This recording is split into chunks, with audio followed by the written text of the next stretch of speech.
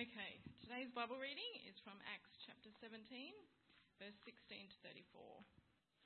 Okay, in Athens it's titled. While Paul was waiting for them in Athens, he was greatly distressed to see that the city was full of idols. So he reasoned in the synagogue with both Jews and God-fearing Greeks, as well as in the marketplace day by day with those who happened to be there. A group of Epicurean and Stoic philosophers began to debate with him. Some of them asked, "What is this babbler trying to say?" Others remarked, "He seems to be advocating foreign gods."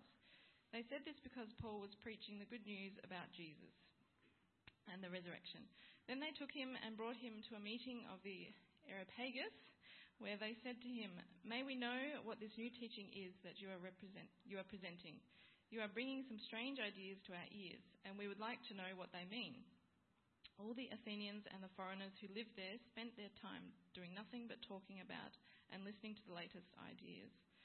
Paul then stood up in the meeting of the Areopagus and said, "People of Athens, I see that in every way you are very religious. For as I walked around and looked carefully at your objects of worship, I even found an altar with this inscription, 'To an unknown God.' So you are ignorant of the very thing you worship, and this is what I am going to proclaim to you. The God who made the world and everything in it is the Lord of heaven and earth, and does not live in temples but built by human hands. And he is not served by human hands as if he needed anything. Rather, he himself gives everyone life and breath and everything else. From one man he made all the nations, and they should inhabit the whole earth. And he marked out their appointed times in history and boundaries of their lands. God did this so that they would seek him and perhaps reach out for him and find him, though he is not far from any one of us. For in him we live and move and have our being. As some of our known poets have said, we are his offspring. Therefore, since we are God's offspring, we should not think that the divine being is like gold or silver or stone, an image made by human design and skill. In the past, God overlooked such ignorance, but now he commands all people everywhere to repent. For he has set a day when he will judge the world with justice by the man he has appointed. He has given proof of this to everyone by raising him from the dead. When they heard about the resurrection of the dead, some of them sneered, but others said, "We want to hear you again on this subject." At that, Paul left the council. Some of the people became followers of Paul and believed. Among them was Dionysius, a member of the Areopagus, also a woman named Damaris, and a number of others.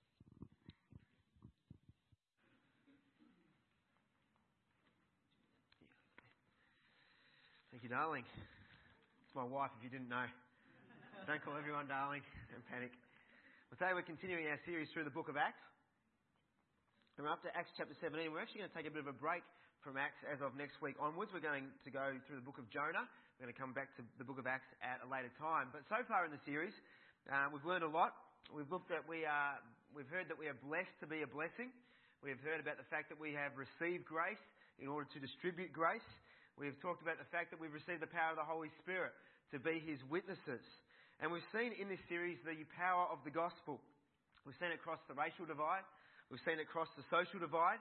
And we've seen it move from being exclusive to the Jews to now including the Gentiles. Today we are looking at how the gospel...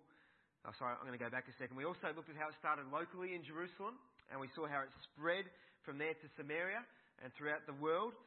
Through the missionary journey of Paul and others, it's now going global from this point onwards. Last week we looked at the fact that the gospel is without limits, that it is powerful, and that it's radically relevant and able to save anyone, whether they're rich, poor, or in between.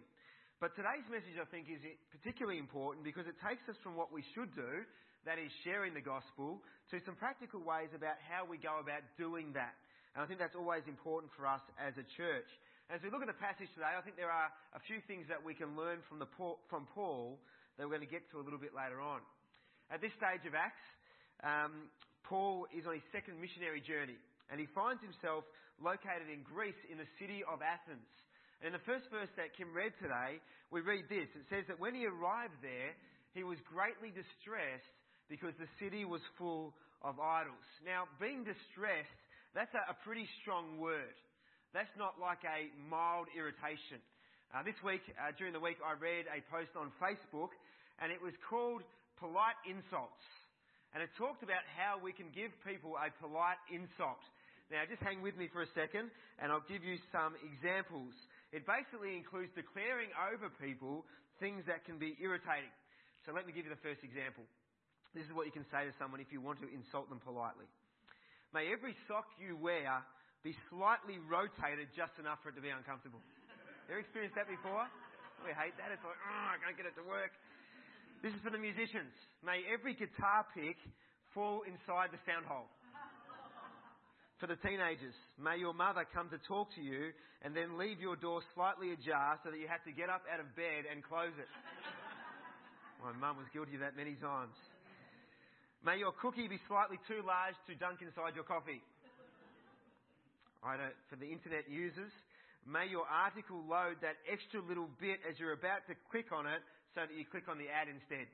You know, I do that like 3 or 4 times in a row and I'm like, Argh.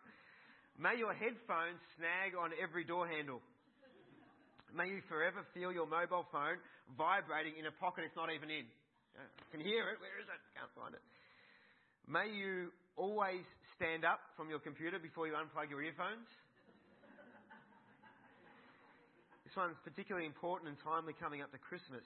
May every empty parking spot you see in the distance actually contain a motorbike. May you always choose the slowest queue. I always do that. You go to the supermarket, there's a queue with 10, there's a queue with 1. I jump in the queue with 1, the queue with 10 finishes while the person in front of me is arguing over the price check on the 53-cent item. So I just get on with it. May you always choose the slowest queue. What about this one? May you always step in a wet spot after putting on fresh socks. Oh, let's do that. May you always be 1 square short on the toilet roll. It's a bit awkward. Hopefully that didn't happen to anyone this morning. I'm going to finish with this one, but I just want to warn you, this one's serious. It's actually not funny at all. May all your Facebook notifications be game invites. Not funny, is it? Candy Crush. I don't want Candy Crush. If I wanted to tend your farm or feed your animals, I would have been a farmer. Please do not send me any more bedazzled jewels. I do not want them. Those game invites. All of those things, except for the last one, of course, can be mildly irritating. But that's not what's happening here for Paul. He arrives in Athens and he's greatly distressed. The Greek word means to be provoked, irritated and angry. Athens was a place of great culture, a wonderful city in many ways. But by this stage in history, Athens had lost some of its past greatness in terms of political power. However, it still retained the highest level of architecture and sculpture and philosophy. It was a cultured city and it was stunning.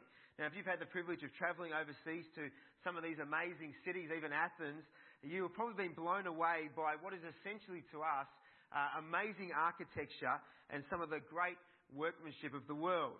You may have even been in awe at some of the work that you saw when you go to those cities.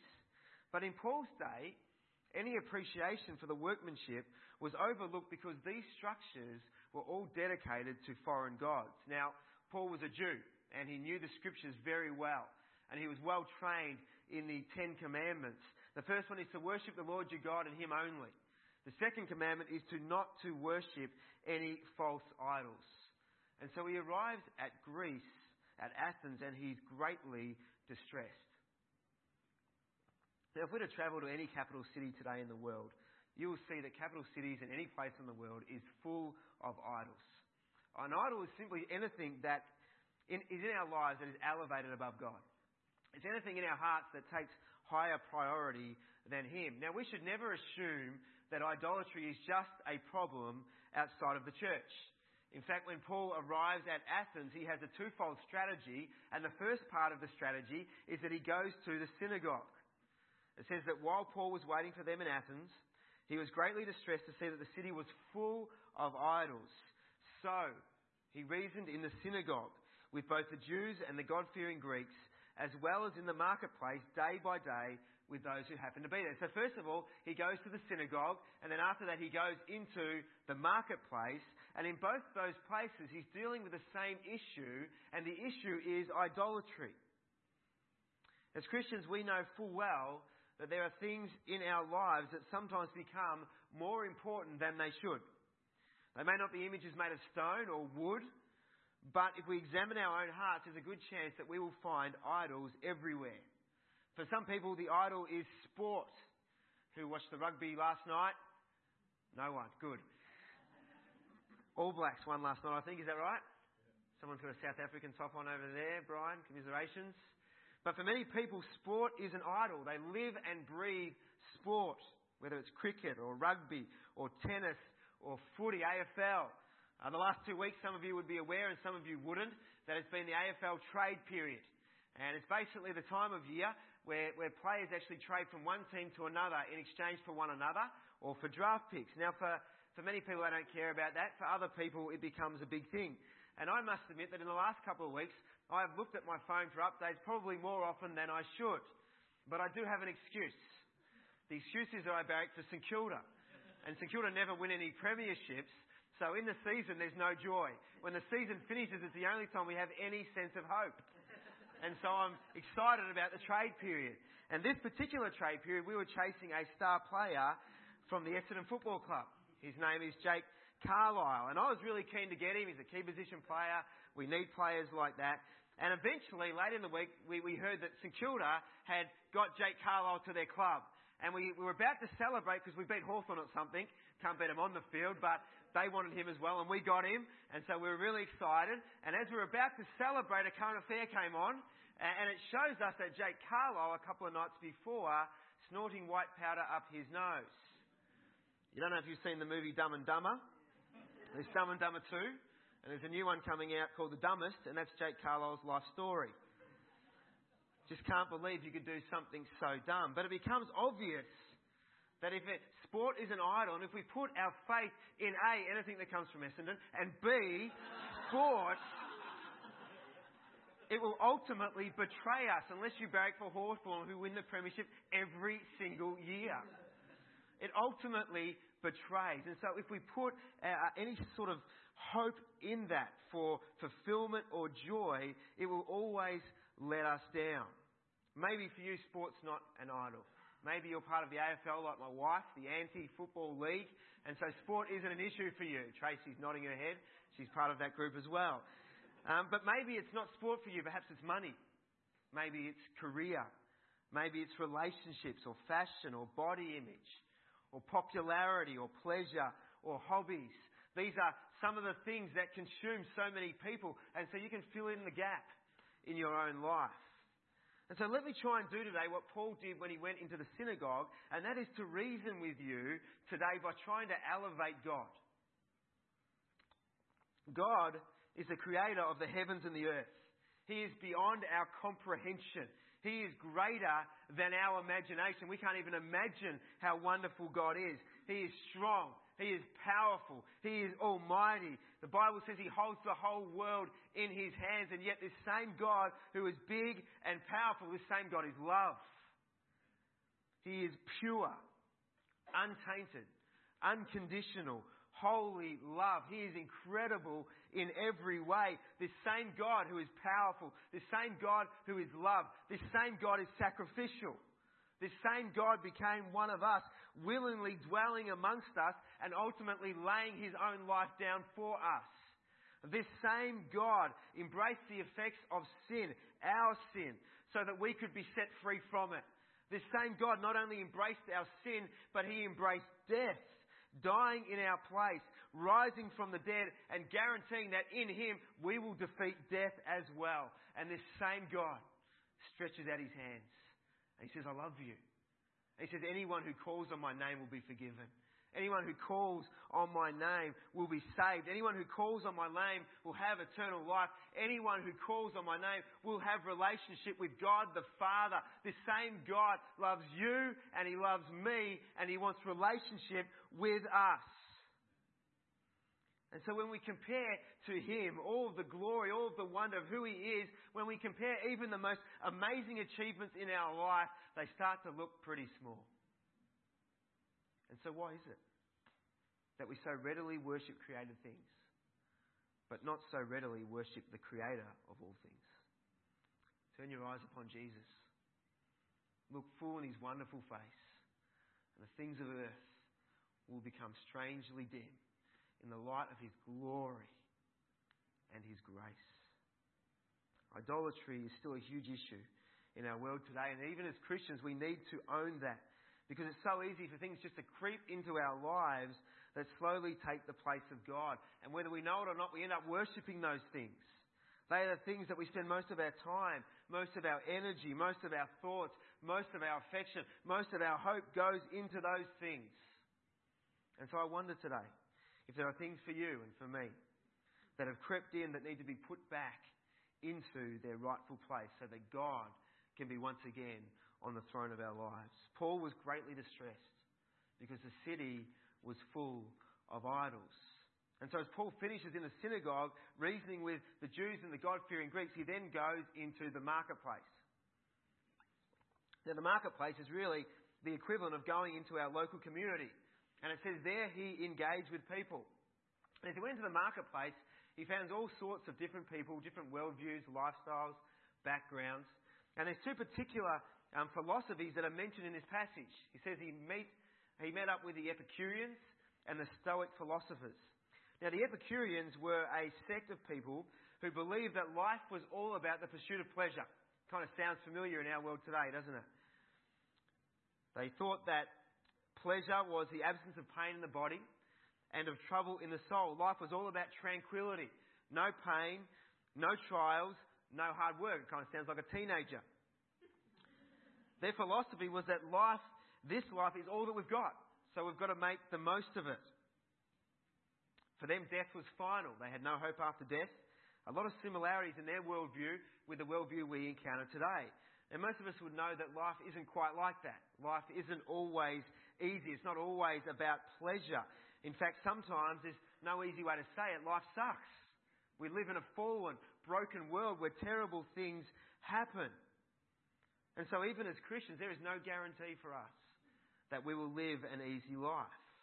But unlike the Epicureans, we have the hope of eternal life. We know that this life is not all we have. Thank goodness it's not all we have. We look forward to the hope and future we have in Christ, the hope of eternal life, where there will be no more pain, no more suffering, no more of that stuff that makes this world so difficult.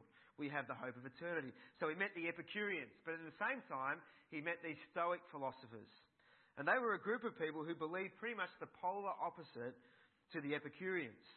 Instead of pleasure being the chief end of life, they believed that self-denial was the key to life. And that instead of enjoying their passions, they should suppress all of those things and have control over all the appetites of life. In their worldview, Zeus was the creator of the universe. And they believed that their soul wasn't immortal, but existed until the destruction of the universe, when it was either destroyed or absorbed into some sort of divine essence. And so for them, life was all about chance, and it was all about fate. Now, like the Stoics, we believe also in the principle of self-denial. God calls us to lay down our lives. Jesus said if we're going to be His disciples, we must deny ourselves, pick up our cross, and follow Him daily. And so we believe in the principle of self-denial. But unlike them, we also have the hope of eternal life. And we also believe that in all things in life, God has created so many of them for us to enjoy, for our enjoyment, for our pleasure. And so when Paul goes into the marketplace, these are some of the dominant worldviews and some of the environment that he finds himself in. And we can just take a moment to realise that there's actually great similarities to some of the worldviews we find as we go into our local community today. And so there's no surprise that when Paul went into that place and started to talk about a creator God who died for the sins of humanity and was resurrected from the dead, that he was ridiculed by many people just as we are. In verse 18 it says, some said that he was a babbler. Others said that he was advocating foreign gods. Some said he was bringing strange ideas to their ears. When we seek to engage with people, we too will encounter all sorts of different beliefs. Some will be atheists, some will be agnostics. Some will argue from scientific terms. Others will be from other faiths such as Islam or Hinduism or Buddhists. And so the question for us is, how do we take this gospel good news into a community where there's so many distractions, so many idols, so many other things going on? Well, I think this passage today gives us some really good practical keys to help us engage with people and to share the good news of Jesus Christ in a way that is real, authentic, respectful, and meets people where they're at. And so I want you to notice today from this passage of Scripture that there are 4 key things that Paul does that we can learn from when engaging with people in our local community. The first one is this, that he met people on their own turf.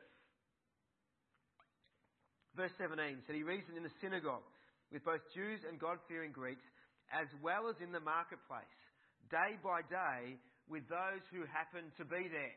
This series has been all about being on mission. And we've talked about the idea that it's easy for us just to kind of sit in church and wait for people to come to us. And it's easy for us to do that because we've done it for hundreds of years. We've relied on being attractional. But there's another option which I think is much more effective, and that is that we need to learn to be people who are missional. I want you to notice that Paul didn't just sit and wait in the synagogue. From there, he went into the marketplace and he met in his local community. Now, I get the sense today that some of you guys are falling asleep. So we're going to do some church aerobics. I'm going to ask you, if you can, to stand up with me this morning. Look enthusiastic. Come on, this is an aerobic class. Let's get moving. All right, what I want you to do is I want you to stand up and then sit down. All right, stand up. Sit down. Peter Brown, you're cheating. Stand up. Sit down. Very good. All right, stand up again. Don't complain, just do it. Now, I want you, while you're standing, to take a step forward. Step back. Step forward. Step back. Okay, you might want to swing your arms. Step forward. Step back. Very good. Step forward. Yeah, hands up. Good. Yeah, very good. Forward, back. Excellent. You guys are getting the hang of this. This is really good. All right, got the heart pumping, got the blood moving. All right, you can sit down for a moment. Now, I wanted to do that to get you moving this morning, but to help you remember what I'm trying to get across today. Now, you are sitting again now. And what I want you to hear about sitting is this, that we don't want to be a church that just sit here and wait for people to come to us. We don't want to be a church who just sit here comfortably waiting for people to walk in those doors. We need to wake up. People aren't growing up in Sunday school anymore. They're not flocking to church on the weekend. They're not holding on to biblical worldviews. And if we just sit here and wait, we're going to have very minimal impact on our community. We don't want to be people who just sit and wait. So stand up again. We want to be people who stand. We want to be people who stand for truth. We want to be people who stand on the Word of God. We want to be people who go this way and that way depending on what society says is right or wrong, what is politically correct or not politically correct. We want to be people who make a stand for what we believe in. Amen. That's who we are. Follow Baptist Church, we're going to stand up for what the Word of God says. We're going to stand up for Jesus. We're not ashamed of the gospel. So there's a power of salvation to save every person who believes. So take a step forward. You're taking a step forward because not only do we want to be people who step out in faith as we become missionally, but our posture is that we want to step towards people. We want to engage with people. We want to love people, and we want to step towards them. And so this morning we are doing that physically to demonstrate what we want to be as a church. We want to engage with people. You can sit down again. For the last time, I promise. Or do I? For those of you that sacrificed going to the gym to come to church today, well done, good and faithful servant. You got your reward. For those who deliberately came to church to avoid the gym, God sees what you're doing. You can hide, but He will find you. From time to time, we will have outreach events at church, and they're a wonderful thing to do. We'll run alpha courses. We'll do all that sort of stuff. And it's great to invite our friends to it. But what I want us to realise today is that the bulk of ministry, the majority of ministry happens as we walk out those doors, as we engage with people, as we meet them on their own turf. This week, Cheryl Searle popped over to our house, and she looked really excited. I thought, what could she be so excited about?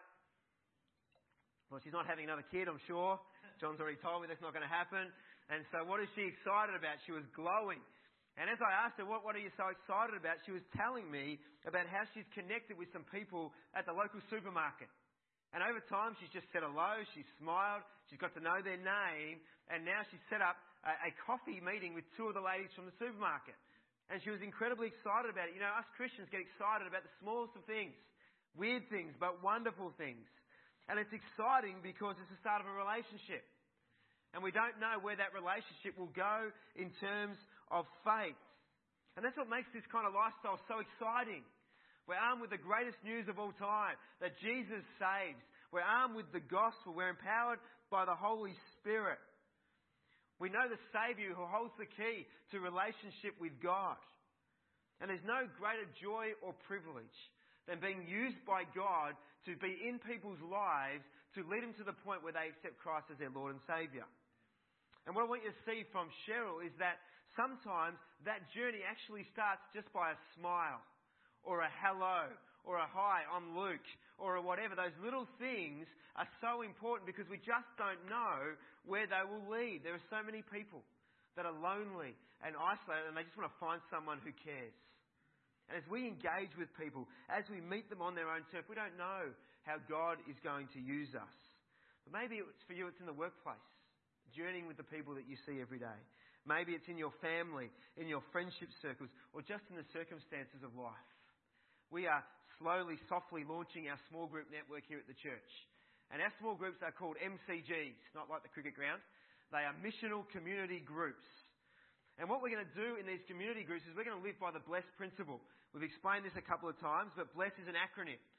Begin with prayer, B. L is to listen to people. E is to eat with people. S is to serve people. And the second S is to share our story. And so every time we gather as a small group, the first thing we're going to do is have a time of testimony. And the question is going to be, how have you blessed someone this week? How have you prayed for them? How have you listened to someone? How have you eaten with someone this week? How have you served them? Have you had an opportunity to share your story?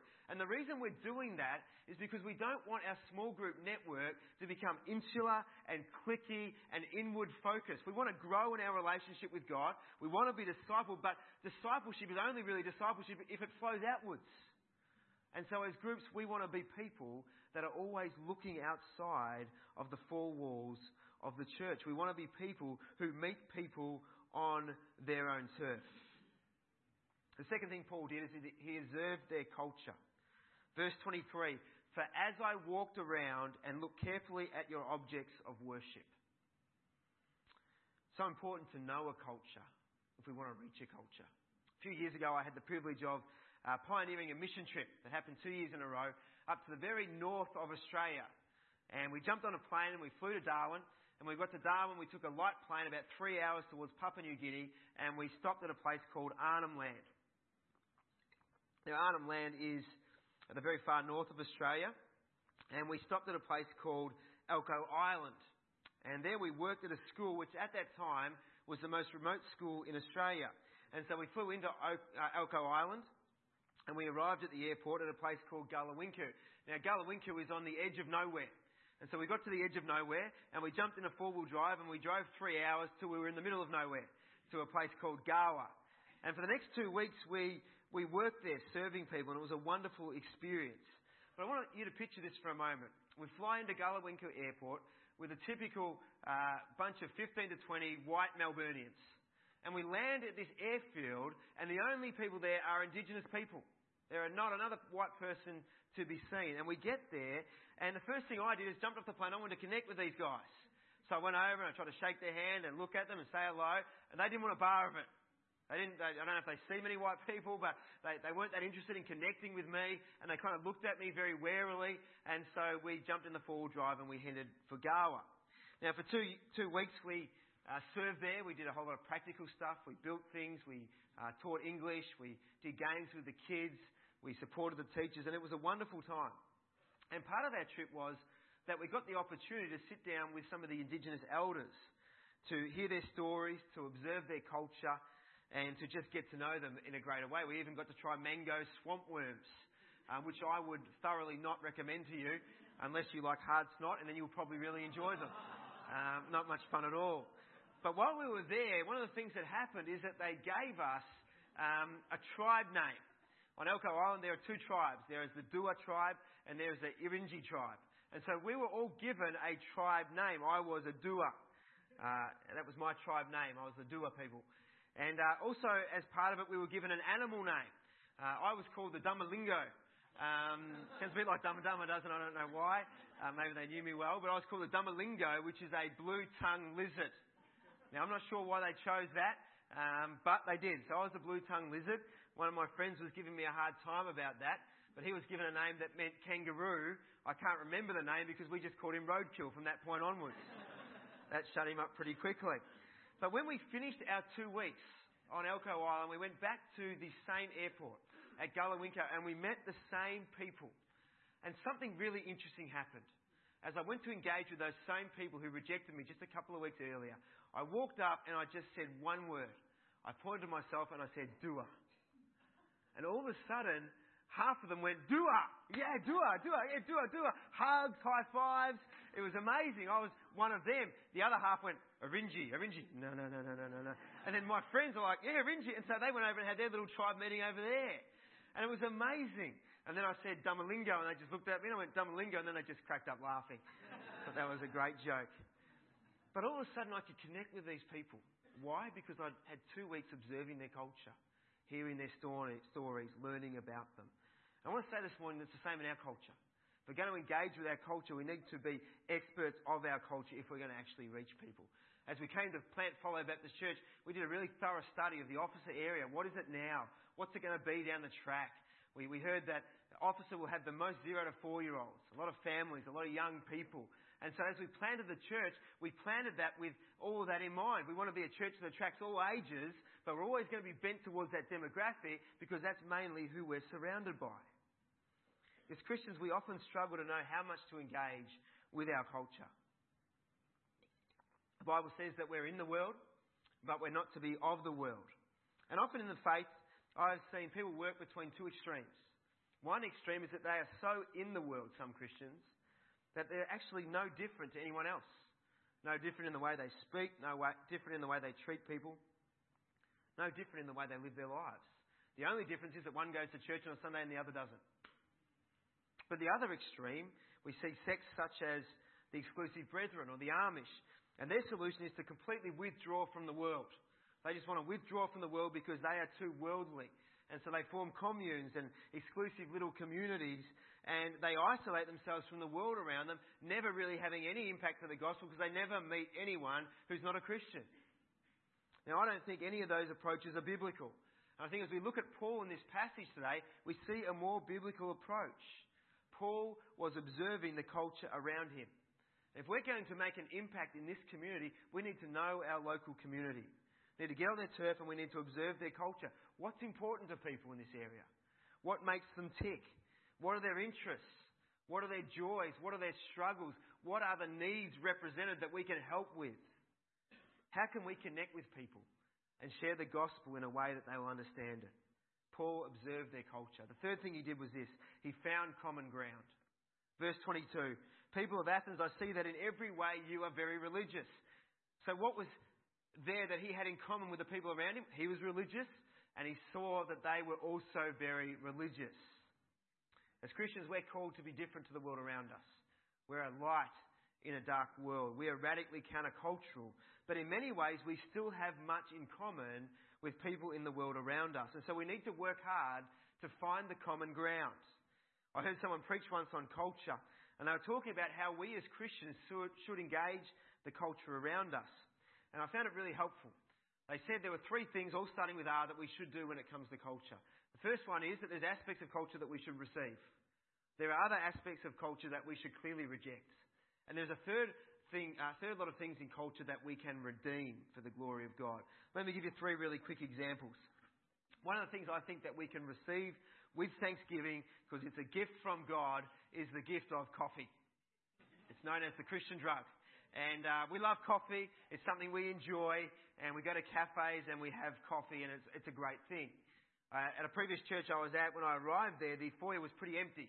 And so one of the first things I did in my role was we bought cafe tables and chairs, and we had a coffee machine put in. And after a little while, that same foyer that was empty and bare and kind of cold and dark became a place of vibrancy and life where people would come and connect and have coffee together and get to know one another. And I remember one day, midweek, one of the people from church walked in, and she looked at the foyer and she said, "I don't like it. I don't like it. It's too much like a cafe." And I remember saying something like, "Oh, I'm sorry you feel that way." On the inside, though, I was going, "Yes!" Because that's exactly what we want. What do people do in cafes? They don't just drink coffee, they connect with one another. Relationship goes deeper. And now on a Sunday morning in that church, we have a culture happening where people are actually getting to know one another and love one another. And so we can receive aspects of our culture and use them to connect with people. There are other aspects within our culture that we need to clearly reject. I would use pornography as an example in this regard. Pornography is 100% legal. It's completely accessible, far too accessible for anybody now. But as Christians, we know the damage that pornography can do in people's lives. We know the damage it has on sexuality and relationships and addictions and exploitation. And so pornography is something that as Christians, we would say, no, we would reject that because it's a distortion on this wonderful gift called sex that God has given to us to enjoy within the covenant relationship of marriage. And so pornography is one area of the culture we'd say, yeah, a lot of people do that, but we're going to reject that part of our culture. But then there's other parts of culture that we can redeem. Sex would be one of those things, that we redeem it and use it as God has designed it to be. Money is the same. Music is the same. You know, you listen to the radio and you hear the lyrics in some of the songs and they're pretty woeful lyrics. And our kids are singing along to them and enjoying them, but the message behind them is really quite detrimental. And yet this morning, you've seen us use music to redeem that gift that God has created for us and actually use it in a way that it will glorify God. And so there are aspects of our culture that we can receive, that we should reject, but also that we should redeem. And so we need to find those areas of common ground, the things that we can receive and redeem so that we can connect with people. The fourth and final thing is, and I'll finish with this, is that Paul used what they already knew to point them to Jesus. Verse 22, Paul stood up in the meeting of the Areopagus and said, "People of Athens, I see that in every way you're very religious. For as I walked around and I looked carefully at your objects of worship, I even found an altar with this inscription, to an unknown God. So you are ignorant of the very thing you worship. And this is what I am going to proclaim to you." And so Paul is walking through the city. He's greatly distressed by the idols, but he's meeting people on their own turf, not withdrawing himself from society. He's observing their culture, and then he's finding common ground and starting with what they already knew to point them to Jesus. This is a great strategy. And in this case, Paul goes on in the rest of the passage to explain who Jesus is and who God is. And it's wonderful, but in this particular situation, Paul actually used one of their idols to do it. How phenomenal. He took one of their idols to this unknown God, and he said, "I'm going to use this idol to point you to the one true God." And you know what? There's so many opportunities for us to do the same thing. For many people, Facebook is an idol. For many people, sport is an idol. Money is an idol. Career is an idol. But by the way we engage on Facebook, by the way we engage in sport, by the way we live our lives within our career, we can actually demonstrate to the world that while those things might be an idol for them, and we see them as a gift from God, they're actually not of ultimate importance. But we can use those things and engage with those things to point to Jesus, who is of ultimate importance. So I want you to notice in this passage, he didn't take those things and worship them. We so often worship those things. No, he took that idol and he used it to share the good news. And in verse 32 it said the result was that some sneered, but others wanted to hear more. In verse 34, some of the people became followers of Paul and believed. And I want to suggest to you this morning, as we engage with our culture, we'll have the same results. Some people will be excited to hear and they'll respond and give their life to the Lord. Some people won't be interested at all. Some people have a little bit of interest. But as we step out and be missional people, we know from this series that we go, three people are listening, we sow and God grows. Very good. We go, we sow, only God can grow. As we continue to meet people on their own turf, as we observe and understand our culture, as we strive to find common ground, and as we use what people already know to point them to Jesus, I believe we will be the people that have opportunities to share the life-changing news of Jesus Christ and to have an impact on this region and the world around us. Let's pray. Lord, we thank you for your word, that it's challenging, that sometimes it makes us uncomfortable. But Lord, we thank you also that it's so down to earth and practical. Lord, I thank you for a guy like Paul, who made a decision that he wasn't going to sit and wait. He was going to stand for what he believed in, and he was going to go. And he was going to step out and love people and engage people.